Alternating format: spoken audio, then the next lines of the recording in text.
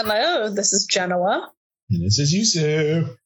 And this is In-Flight Entertainment. Hey guys, so we're still in Black History Month, and I guess you guys enjoyed, if you're in LA, enjoyed the Rams taking home the Super Bowl. And yesterday, yesterday being Valentine's Day, and you guys either treated yourself to some loving or someone else, whatever works for you.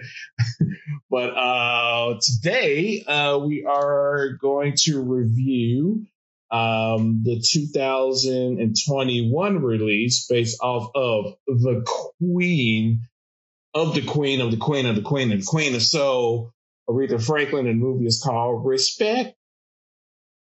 Yes, so it stars Jennifer Hudson and Forrest Whitaker, Marlon Wayans, Titus Burgess, and a few other folks. Mm-hmm. Go ahead. No, I was just saying. I just want to say, like the movie is directed by Leslie Tomei, and I think this is her first directorial debut. For a feature film, it is. For a feature film, yes, yeah. Yeah, she's done. Sure. I think she's done some Walking Dead episodes. She did Jessica Jones, and I think she did a Lifetime movie about Dolly Parton or something. Yeah, Dolly Parton's Heartstrings. That was a TV series. I didn't even know that. It was a series. I was thinking it sounds like it should be a movie, but I'll take series. Yeah, if it's Dolly, yes, we'll take all of Dolly. This is her feature, and it's cool. Actually, it's really cool to see, especially with first time directors doing features, how they start off, doing shows and episodes of shows and kind of sharpening their knives, so to speak. So when the opportunity comes for them to do features, they ready and prepared, and she definitely brought it visually on the big screen. Yes. So the movie Respect follows Aretha Franklin's career from child singing in her father's church choir all the way up until really sort of the end of her life. The last, I guess the 80s, 90s, 2000s, it was just copy on the screen telling us what she did and some real life clips, but most of the story is really following Aretha in the 50s, 60s, and 70s. Yeah, exactly. Aretha Franklin, born Aretha Louise Franklin on March 25th, 1942. Memphis, Tennessee. That's where that voice come from. That's that Southern church, voice. And she passed away on 2018. So from 1954 to 2018. Yeah. And she was raised in the Baptist church, not Southern Baptist that I'm familiar with in Texas, where there's no singing or dancing allowed. It is the Black Baptist church, where they encourage singing and being in touch with the Spirit. Wait a minute. So the white Southern Baptist churches don't do that? No, they don't encourage singing or dancing. That's the whole Footloose. Right, that's true. Yeah. Oh, yeah. It's weird. I thought all Baptists, white or black, kind of got down the same way. Interesting. No, they diverged. the black churches are still having some fun. Yeah, well, the black churches have to have some catharsis to, get all the frustration out of all the Jim Crow and segregation that was happening. Right. And slavery and everything. Yeah. Yes, pretty much. Yeah, like we couldn't keep that inside. We had to let that out, in order to stay sane. Yeah. And so, Jennifer Hudson, who got an Oscar for Dreamgirls, if I'm not mistaken, her portrayal in the Dreamgirls movie. Now she's filling huge shoes to portray the Queen of Soul, Aretha Franklin. Yeah, and Aretha Franklin actually did select Jennifer to play her before she passed away. So I believe this film had been in production or like talked about for a long time. So right. Aretha Franklin was able to select the person that she wanted to play her prior to her passing, which is really nice. Yeah. And wow, people forget, like, I'm not going to say people forget, but like, I kind of forget like how much of a sonic boom punch Jennifer Hudson's voice is. Until when I watched, I was like, all right, I forget Jennifer Hudson's voice can crack a mountain. Like, it's just so powerful. And I see why Aretha was like, yeah, I want her to play me. Yeah, because honestly, I don't know, can you think of any like artists, or, like black, singers, like, women that kind of have that, voice right now? I can't really think of anyone outside of Jennifer Hudson that could really just like lay some foundation. Like, I mean, the one person that comes to mind is Adele. Yeah. But it's a totally, she has that same type of power, but it's a different type of power in that Jennifer Hudson has more of that soul, like pain, whereas Adele has that, she still has that pain, but it doesn't feel like it's coming from her soul. It's just, I don't know. It's different. Yeah, I agree. No, I totally get what you're saying. Yeah, I totally agree. Yeah, it's like when you hear them, it's coming from two different places, but still, powerful voices. Yeah, most definitely. Yeah, you're right. Adele she definitely have the punch. No doubt about that. Yeah, so this movie, like Jim was saying, it starts off with, her in her, young years. I think she was like 9 or 10 or something like that. We see her. And, I guess one day at church, we see her father kind of doing a sermon, and then he asking for little Aretha. Hey, Aretha, come on. We need you to sing. We need to sing, And a couple of people will look at her like, this little girl, like, why y'all want her to sing? And then, she get up on the podium and, and kind of shut up all the critics. I mean, the movie sets up the fact that she had this, voice that no one cannot deny at such a young age, that she literally brings the church down when she's a little girl. And then her natural kind of evolution from there, and kind of the tug of war of, the church, being pigeonholed into, being a church singer, and kind of what her father wanted her to do as far as, just praise Jesus and don't do anything else kind of. But she was longing to do something else. Yeah. But yeah, so we see her in the beginning of the movie, a very young child at the church.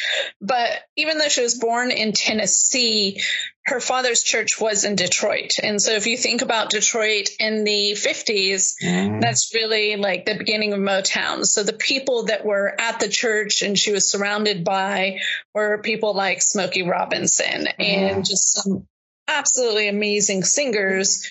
So even though she was singing gospel and church songs, she was also surrounded by that 50s, 60s blues. Exactly. Yeah. And you're right. I'm glad you brought that up because, you had, Motown just really about to take off. I think it was one scene where Smokey was telling them, oh, yeah, we're doing some awesome things over at Motown. Barry is like setting up some awesome stuff over there. I just imagine like in a parallel universe, like if Aretha Franklin actually signed on to Motown, like how her trajectory would have been. Like, yeah, she would have hit her hits faster, but like, I don't know if that would have been to the detriment of her, kind of evolving, because I guess things happen when it's supposed to happen. But I was always curious, like, I wonder if she was right there with, the Supremes and, Marvin Gaye and all them, how she would have like measured out. But yeah, well, I wonder between her and her like sisters, would they become like a Supremes, Me Too? And it would just be another trio of women with her in the front leading the pack. But, not Aretha. Yeah, but I would tell you one thing. It would be the Supremes probably wouldn't have come about if Aretha and her sisters were kind of doing it over in Motown. Because, I mean, yeah, Diana Ross, yeah, she's cool. But she don't have the voice of Aretha Franklin. So, yeah, I think Diana probably would have fought really hard if Aretha was kind of established herself as, hey, I'm the female voice of Motown, Or we end up with the two of them in a group together. Yeah, it probably wouldn't have lasted long because Diana Ross would have convinced Berry Gordy to break it up because, Diana have to be the one, just like she did with the Supremes. We've been the drama all over again. But anywho. So yeah.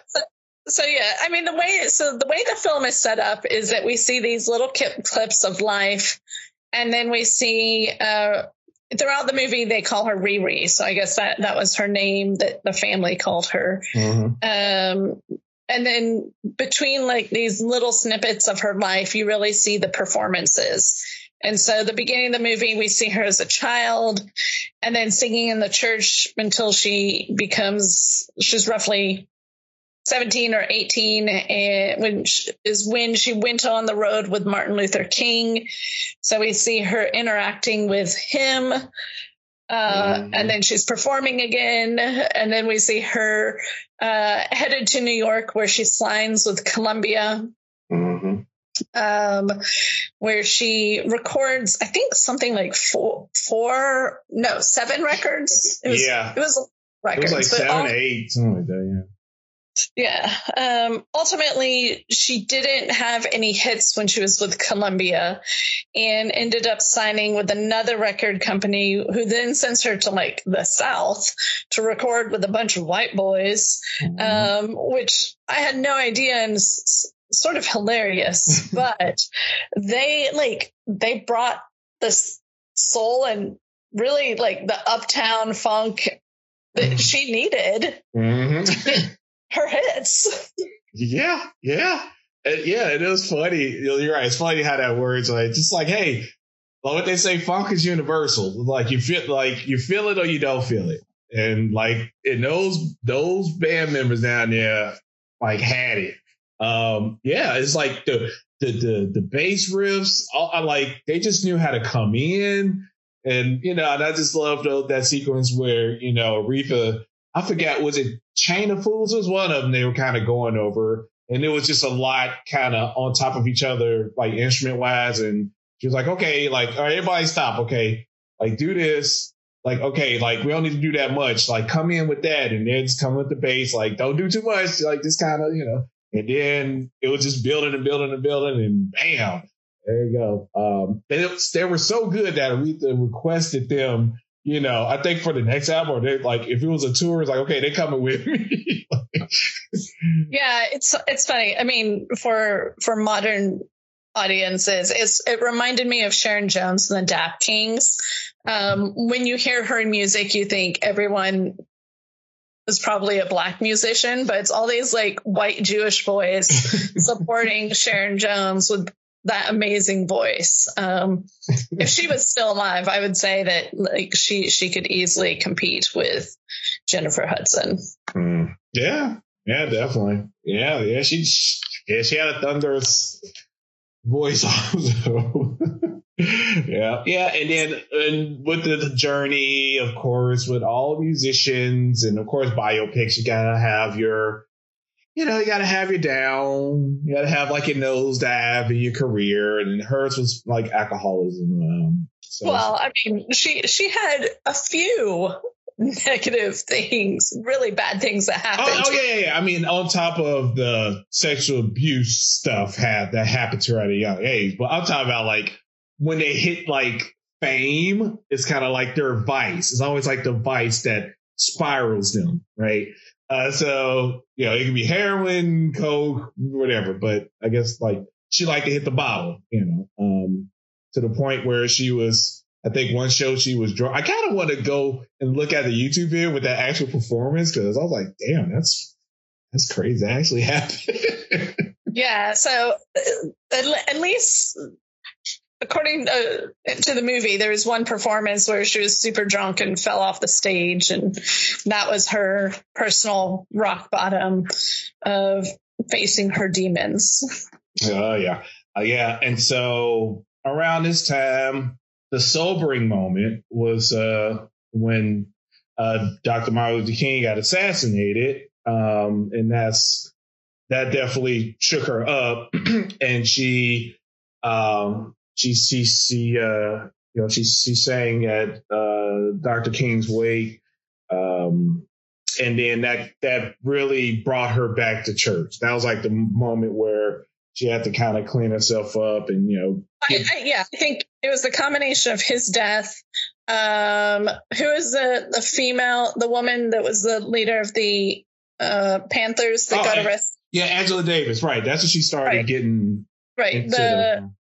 Her arrest, and then also like hitting rock bottom with the alcohol. Those three things combined to make her realize that in order to fight her own personal demons, to continue to live and be better, that she needs to go back to her roots and go back to the church. Mm-hmm. And she recorded a gospel album in, I believe, a church here in Los Angeles, wasn't it?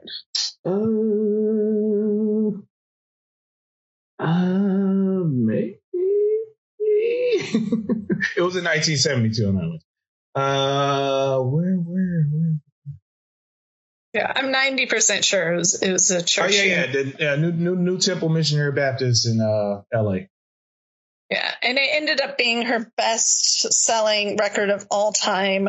You can actually go online and find video clips of it because they did record the entire thing. They felt that by showing what the Black Baptist church experience would be appealing to white audiences and help sell the record. Right. Yeah, and it's kind of like an irony, like, because she was just so hell-bent on getting hits that ultimately her church album was her biggest hit record.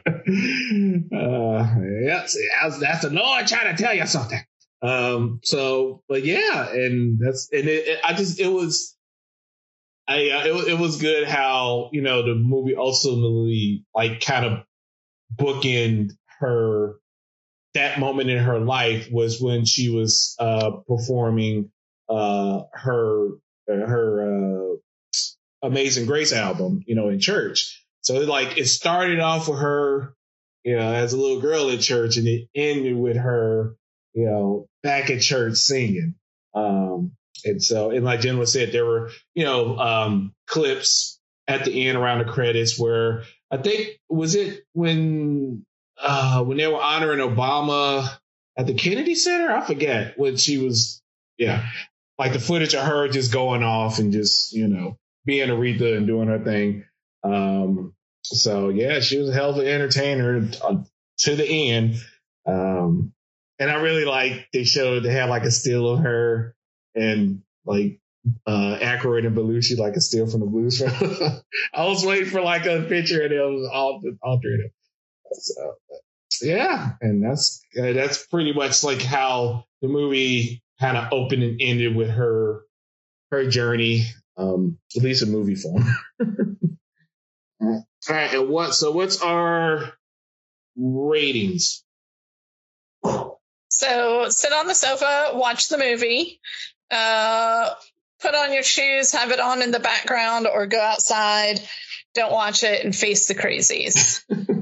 I definitely give it a sit down. I mean, it's definitely one of those biopics that, it's a lot of paint by the number as far as her journey. But then again, like just her songs and like, and plus Jennifer Hudson just freaking killed it. And the music, performance, that kind of is like the glue that holds it together. For being too like, all right, I've seen this one kind of before type situation.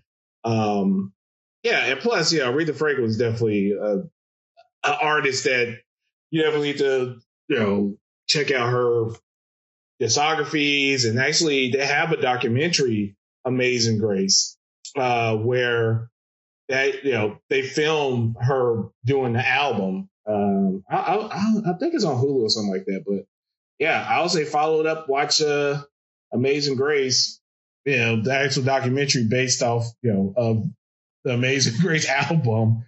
And I give it a sit down. It's definitely worth the look. If you haven't watched it, it's definitely, worth the watch.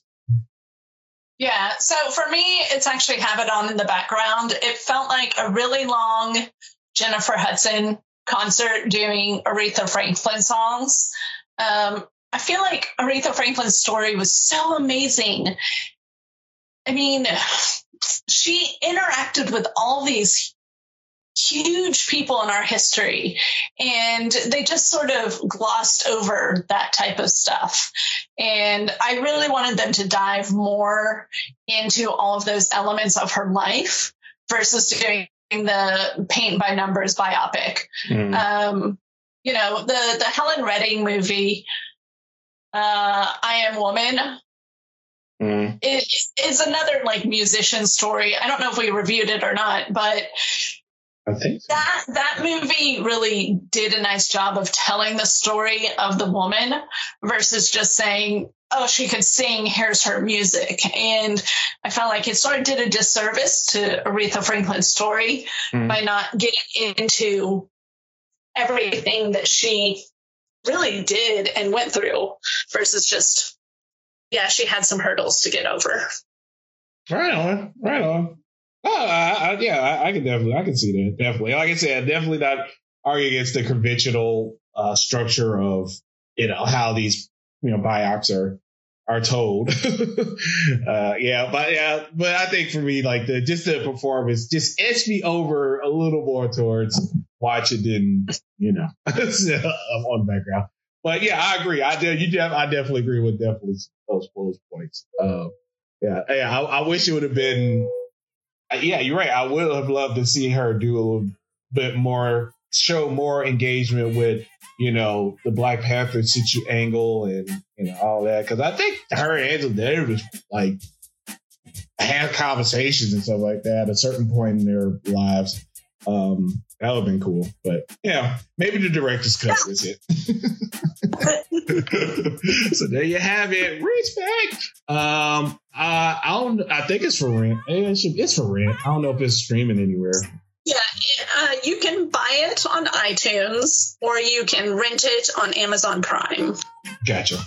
Ooh. All right, there you have it, guys. And we will catch y'all next week with another one. Until then, we wish everyone safe physical distancing and wear a mask and get your shots. Yes.